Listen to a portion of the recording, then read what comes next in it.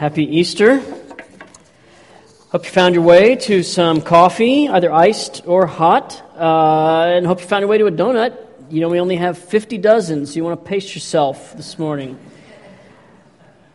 I mean, if we don't eat them here, I got to take them home, and even though I do have 7 kids who would love to eat nothing but donuts for the rest of the week, you know, I'd rather we enjoy them here together, right?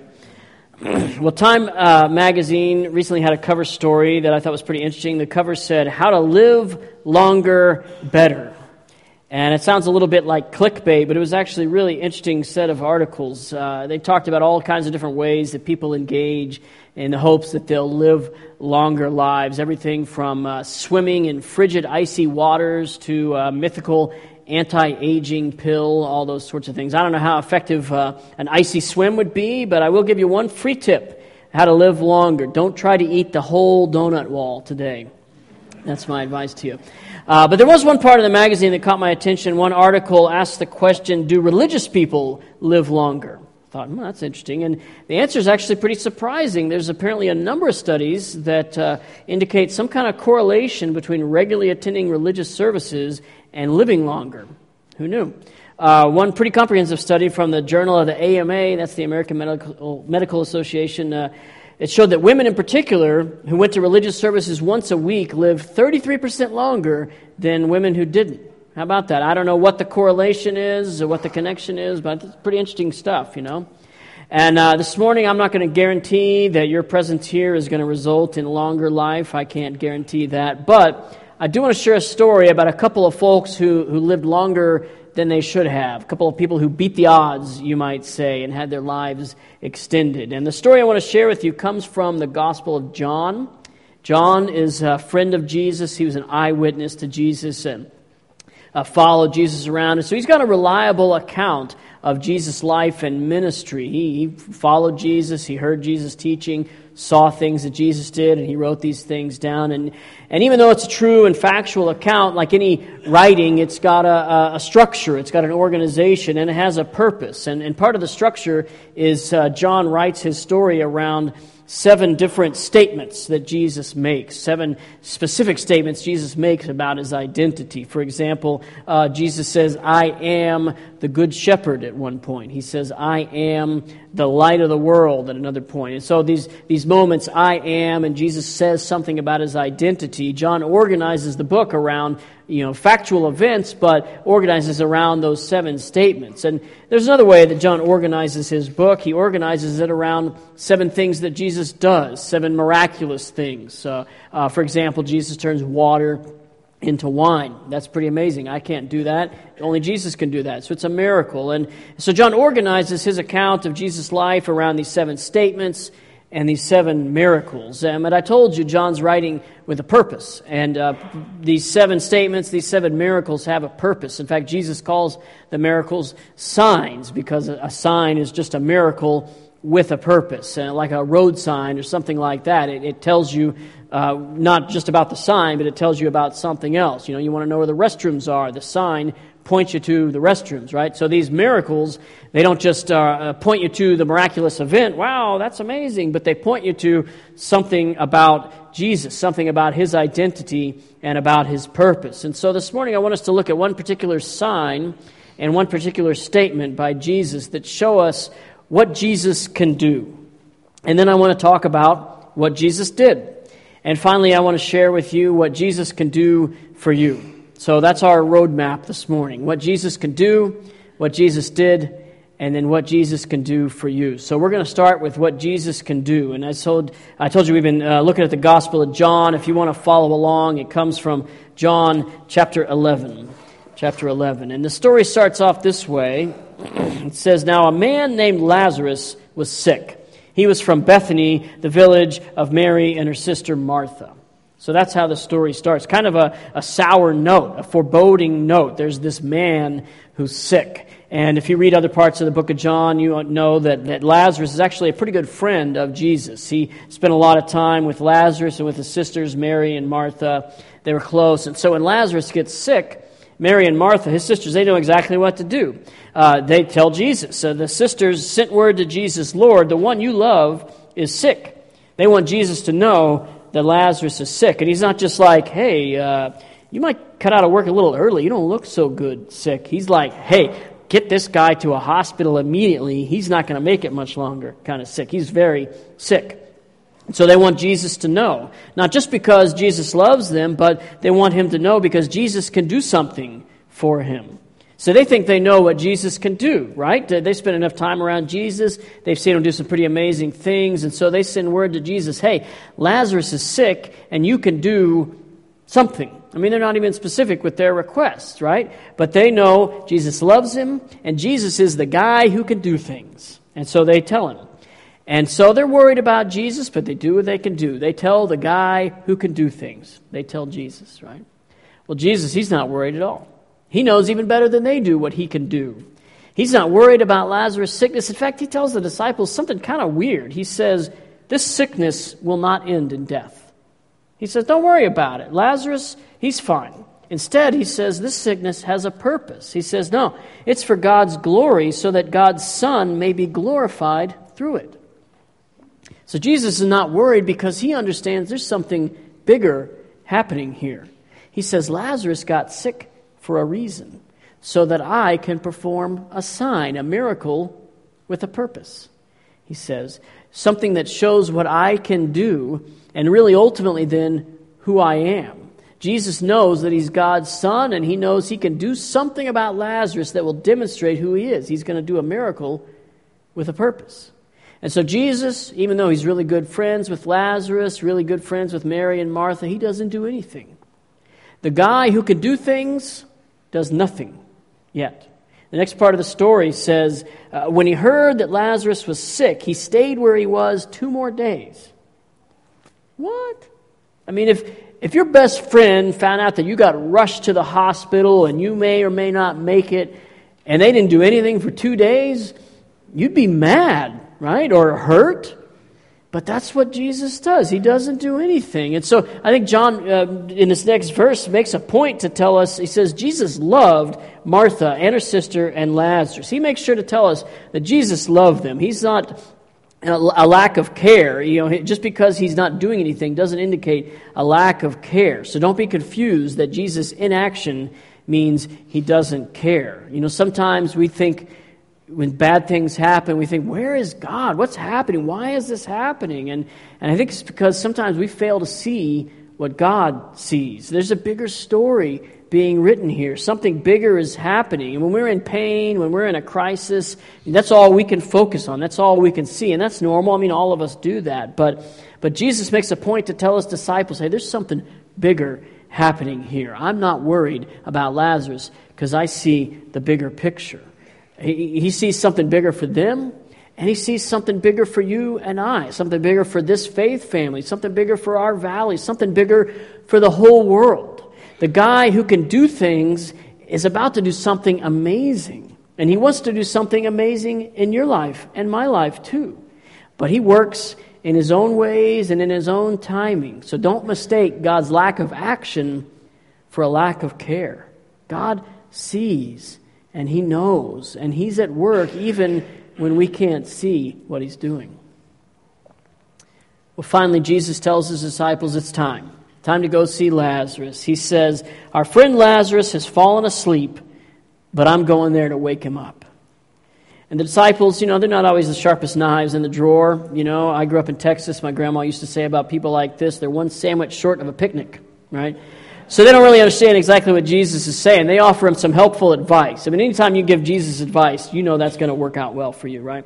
So they say, Lord, if he sleeps, he'll get better. I mean, everybody knows that, Jesus. Get a little rest, maybe some chicken soup. You'll be back on your feet in no time. But thankfully, Jesus, he's a really patient fellow, and he says this. The story says, so he told them plainly, Lazarus is dead. Right? He just has to spell it out for them. And when he says asleep, he really means dead.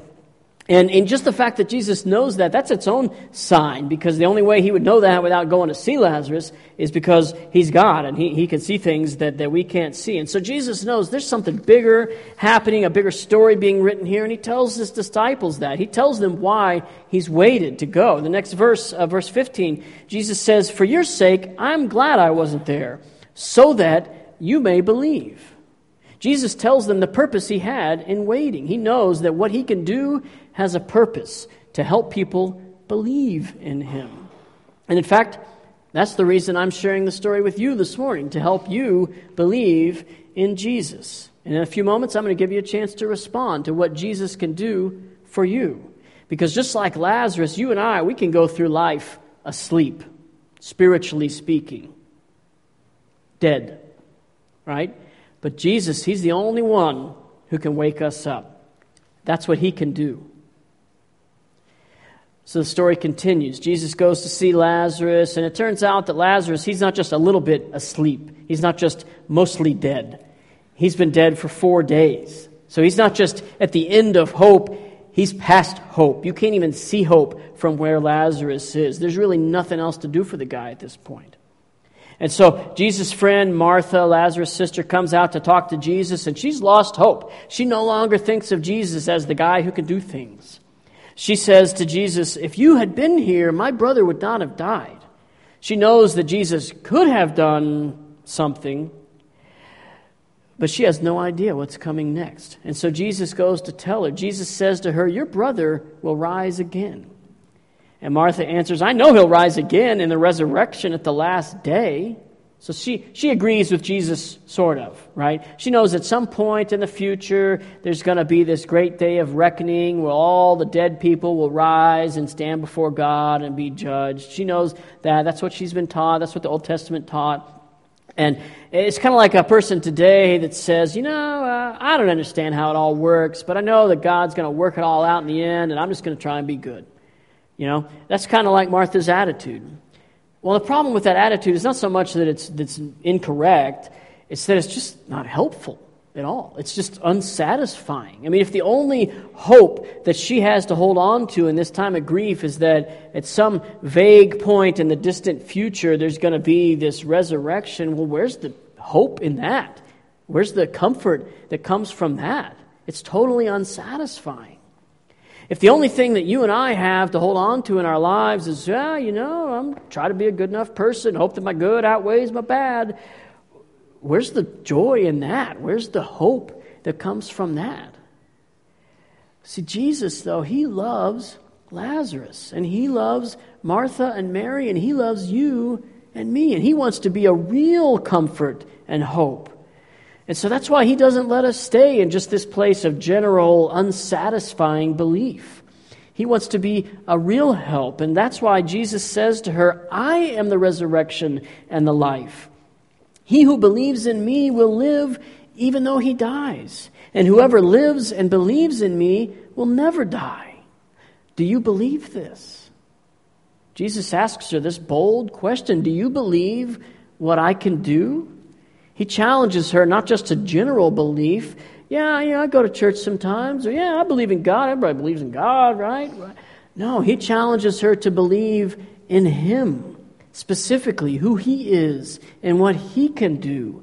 Do you believe this? He says. And I told you John organizes his book around these statements and around these signs, these miracles with a purpose. And this is the statement. I am the resurrection and the life. He who believes in me will live even though he dies. And whoever lives and believes in me will never die. That's the statement of Jesus' identity, what Jesus can do. And so next comes the sign. And remember, a sign, it's a miracle with a purpose. So Jesus goes to the tomb, to the place where Lazarus is buried, and he tells them, "Take away the stone." And everybody's like, "Whoa, time out, Jesus." Martha says, "He's been dead for 4 days. By this time, there's a bad odor." I mean, this is Israel. It's hot. It's like desert. And, even in a dark cave, 4 days, you're going to decompose quite a bit. If you grew up going to church, if you ever read the old-fashioned King James translation, I love what it says here. "Lord, he stinketh." He stinketh. Well, guess what? So do you, and so do I. We stinketh, right?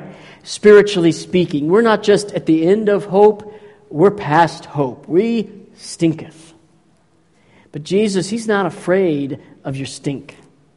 He says, "Take away the stone." He says, you don't have to hide behind that anymore. I'm coming in after you. All your stink, it doesn't turn Jesus away. It doesn't scare him off. All your junk that you've got, he's not bothered by that. He says, take away the stone. Take away the stone that says, man, I've always been this way. I'm never going to change. Take away the stone. Take away that stone that said, well, if people knew the real me, well, guess what? Jesus knows the real you, and he's still coming in after you. He says, take away the stone. Jesus wants to give you new life. That's what Jesus can do. So here's Jesus. He's standing outside of Lazarus' tomb, and he's crying. He's deeply moved, in part because he loves Lazarus, and in part because he's just sad about all the stink in the world, all the things that lead to sickness and death. It's not the way it's supposed to be. So Jesus, he's weeping and he's praying. And then here comes the sign, the miracle with the purpose. Jesus, he's praying out loud. He says, Father, I thank you that you've heard me. I know you always hear me, but I said this for the benefit of the people standing here, that they may believe that you sent me. So he tells the purpose right here. He wants people to see that what he's about to do so that people may believe that Jesus is the one sent by God. That's his purpose. He wants to give everybody new life in the way that he's about to give Lazarus new life. That's what Jesus can do, give new life that comes from believing in him. And here we get to the climax of the story. Jesus called out in a loud voice, Lazarus, come out. The dead man came out, his hands and feet wrapped with strips of linen and a cloth around his face. This is my favorite part. Jesus said to them, take off the grave clothes and let him go. I mean, why did Jesus have to say that? Wouldn't it be obvious this guy's stumbling around with a cloth on his face, you know? But I can just imagine everybody just standing there like...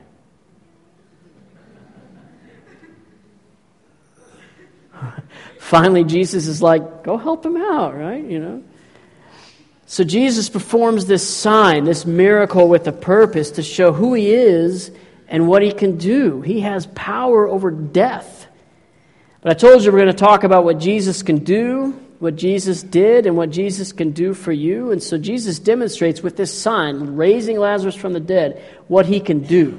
He has power over death, power to give new life to people who are dead, physically dead or spiritually dead. And so let's talk about what Jesus did.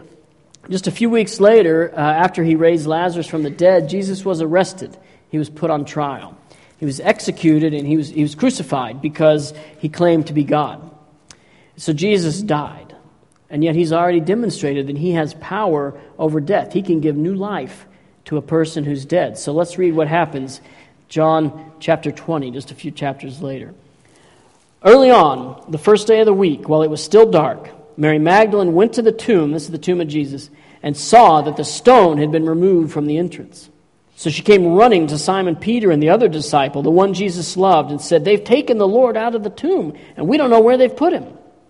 So Peter and the other disciple started for the tomb. Both were running, but the other disciple outran Peter and reached the tomb first. He bent over, he looked in at the strips of linen lying there, but he did not go in. Then Simon Peter, who was behind him, arrived and went into the tomb. He saw the strips of linen lying there, as well as the burial cloth that had been around Jesus' head. The cloth was folded up by itself, separate from the linen. Finally, the other disciple, who had reached the tomb first, also went inside. He saw and believed.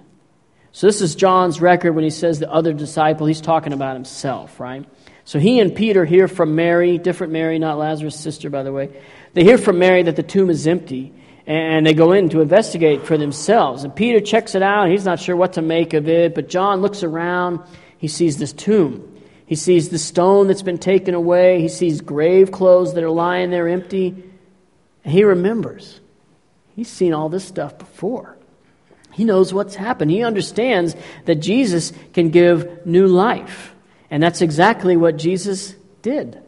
He died, but he rose again. Jesus can give new life. He proved it with Lazarus, and Jesus did it again with himself. John, he sees all this stuff, and he understands. That's why it tells us he saw and believed. That's Jesus' ultimate purpose. That's why he performed the sign of raising Lazarus from the dead. And that's why he himself was raised from the dead, so that you and I would believe in him. So we talked about what Jesus can do. He can give new life. We talked about what Jesus did. He himself was given new life by God, raised from the dead. So let's talk about what Jesus wants to do for you.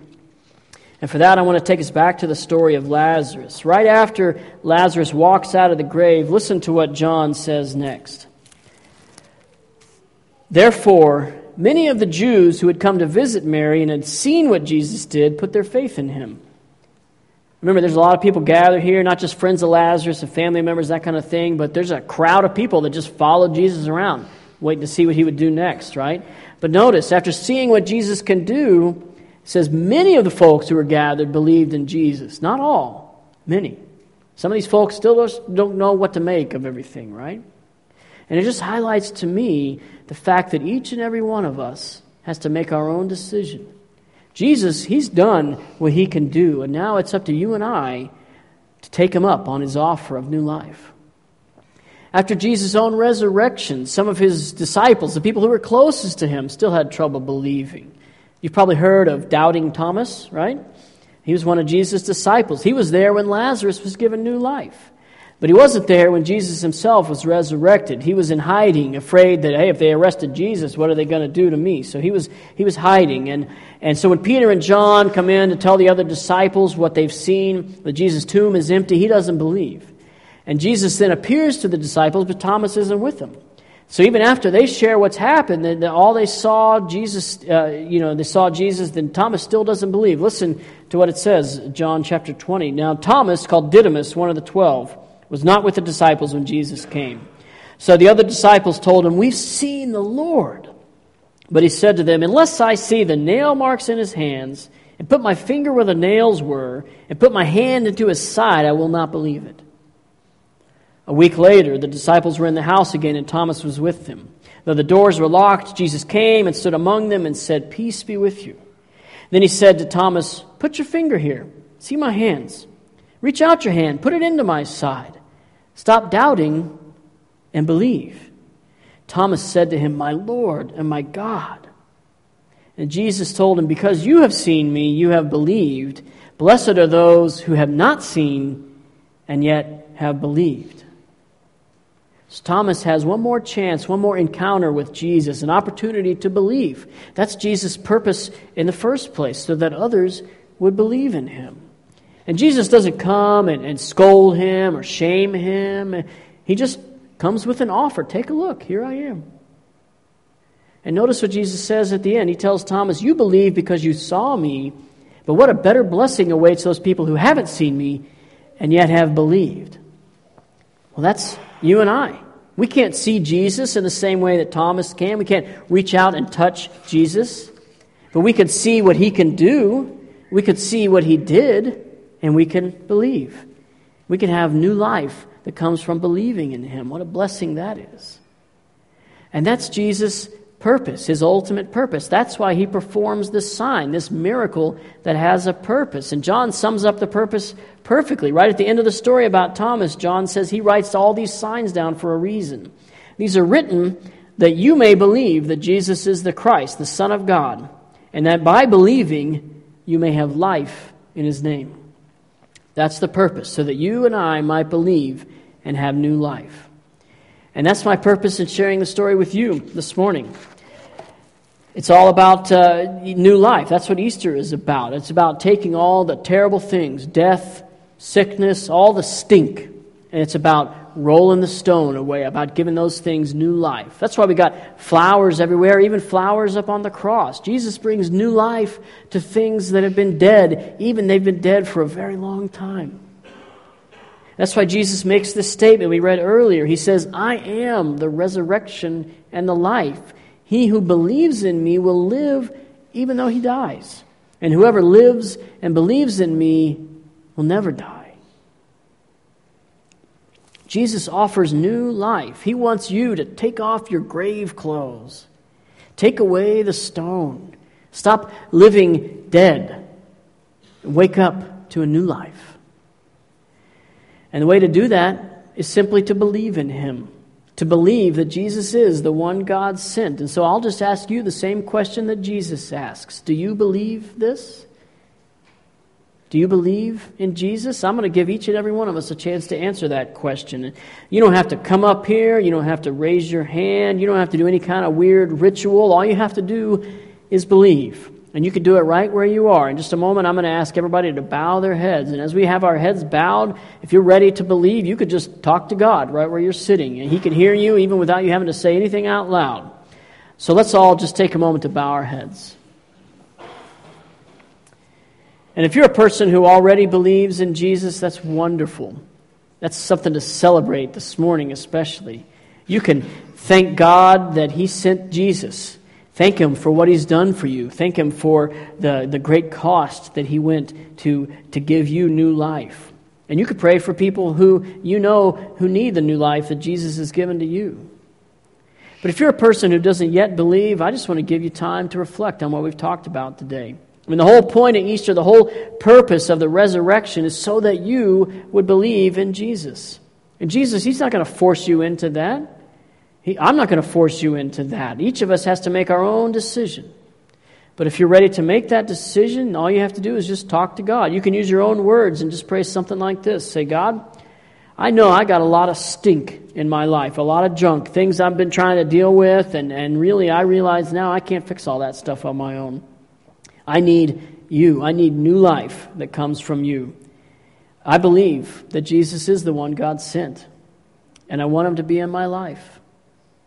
Thank you, God. Amen.